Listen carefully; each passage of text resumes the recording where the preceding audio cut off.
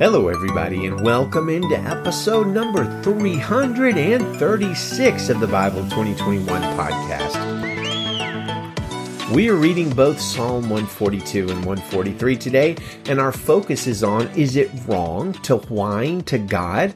Should we ever complain to God?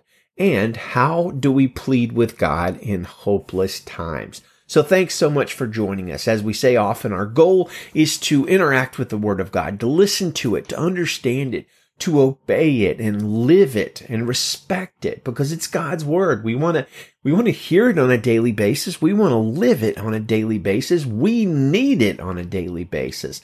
We do have a website for the show. It's Bible2021.com. Every episode of the podcast has its own blog entry at Bible2021.com, which is pretty much a transcript of everything I say except this bit at the beginning, which I sort of make up every time. Well, two more Psalms today, both Psalms of King David. The first is a prayer that David made to God when he was in a cave hiding out from King Saul and his men. In that prayer, David says some pretty interesting things. Note especially verses 1 and 2 and verse 4. David says, I cry aloud to the Lord. I plead aloud to the Lord for mercy. I pour out my complaint before him. I reveal my trouble to him. And then verse 4, look to the right and see. No one stands up for me. There's no refuge for me. No one cares about me. So David is obviously in trouble, and he's telling God about his troubles, even complaining to God about his hardships. Not only is he complaining, but he sounds a bit whiny too. No one cares about me? Well, complaining? Whining? Now wait a minute. Didn't God severely punish the Israelites in Numbers 11 for complaining by sending a terrible plague among them? Does not Philippians 2 say something about not complaining? Well, it does. Philippians 2:14 through 15, Paul writes, do all things without grumbling or disputing, so that you will prove yourselves to be blameless and innocent children of God above reproach in the midst of a crooked and perverse generation, among whom you appear as lights in the world. So yeah, generally speaking, we're not supposed to complain to God, and yet we have passages like Psalm 55, 16 through 18. As for me, I shall call upon my God, and the Lord will save me. Evening and morning and at noon, I will complain and murmur, and he will hear my voice. Or how about Psalm 64, 1? Hear my voice, O God, in my complaint. Preserve my life from dread of the enemy. Or Job 7:11. Therefore, I will not restrain my mouth. I will speak in the anguish of my spirit. I will complain in the bitterness of my soul. And we remember at the end of the book of Job, God said Job did not sin. Or how about Acts 6:11? Now, at this time, while the disciples were increasing in number, a complaint arose on the part of the Hellenistic Jews against the native Hebrews because their widows were being overlooked in the daily serving of food. So what in the world are we to make of all this? Are we allowed to complain or not?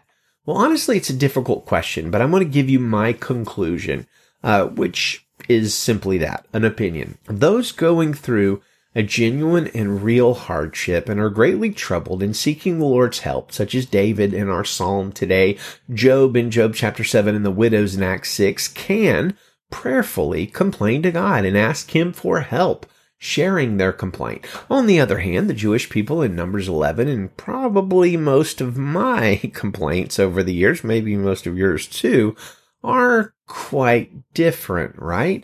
Having more of an aspect of grumbling and ingratitude rather than crying out for help and presenting our requests before God.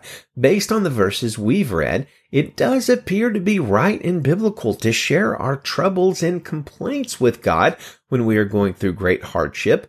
Ungrateful grumbling to each other, though, and especially to God, however, never right, never righteous. Let's go ahead and read that first psalm. It is Psalm 142, verse 1 in the Christian Standard Bible. A maskil of David when he was in the cave, a prayer. I cry aloud to the Lord.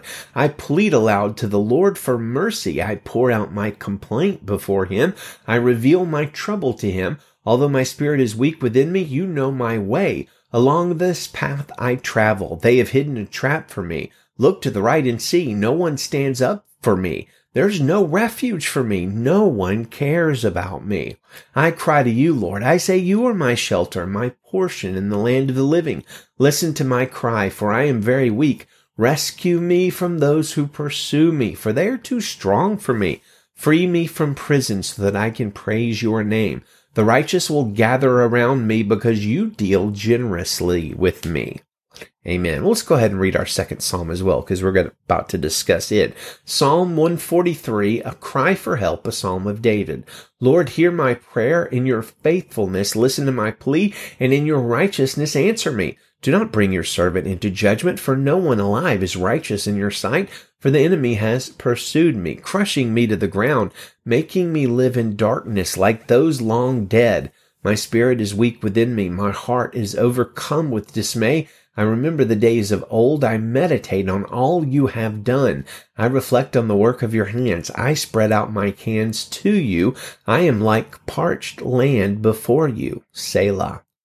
Answer me quickly, Lord. My spirit fails. Don't hide your face from me, or I will be like those going down to the pit. Let me experience your faithful love in the morning, for I trust in you.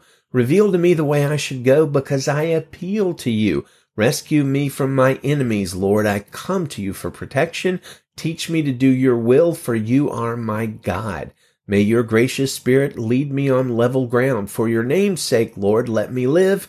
In your righteousness, deliver me from trouble, and in your faithful love, destroy my enemies. Wipe out all those who attack me, for I am your servant.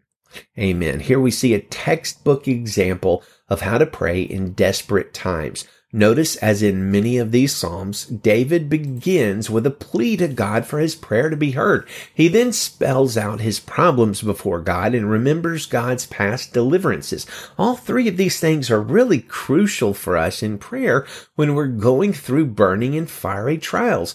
God will hear the prayers of his people, have no doubt. And yet, it's a very biblical thing, a right thing. Maybe it's helpful to our own souls to cry out in agony, asking God to listen to us. It's also right and biblical and helpful to tell the God who literally knows every detail of our lives far better than we do, the current troubles we are going through. This is not information for God, like it's not something new for him. But such pouring out of our troubles does form an important part of all prayers for deliverance and rescue. The reminder of God's faithfulness in the past is both a praise and declaration of God's goodness. It's almost like a thanksgiving, but it's also a reminder to our own weak and weary souls. Desperation is perfectly appropriate and acceptable in crying out to God. You don't need to attempt to pray like you have it all together because, honestly, let's be real. When we're going through the tough times, neither one of us, you or I, we don't have our stuff together. We don't need to act like it in prayer before God. We don't need to put on airs. We don't need to stifle ourselves. I love what David prays in verse 7. Answer me quickly, Lord. My spirit fails. Don't hide your face from me, or I will be like those going down to the pit. What's he saying? He's saying, God, if you don't help me, I'm going to die.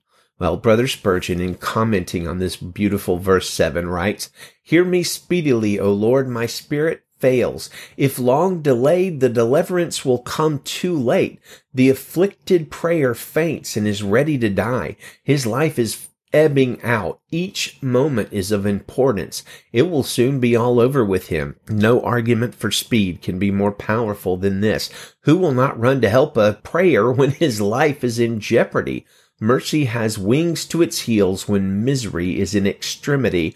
God will not fail when our spirit fails, but rather he will hasten his course and come to us on the wings of the wind. Hide not your face from me, lest I be like them that go down into the pit. Communion with God, says Spurgeon, is so dear to a true heart that the withdrawal of it makes the man feel as though he were ready to die and utterly perish.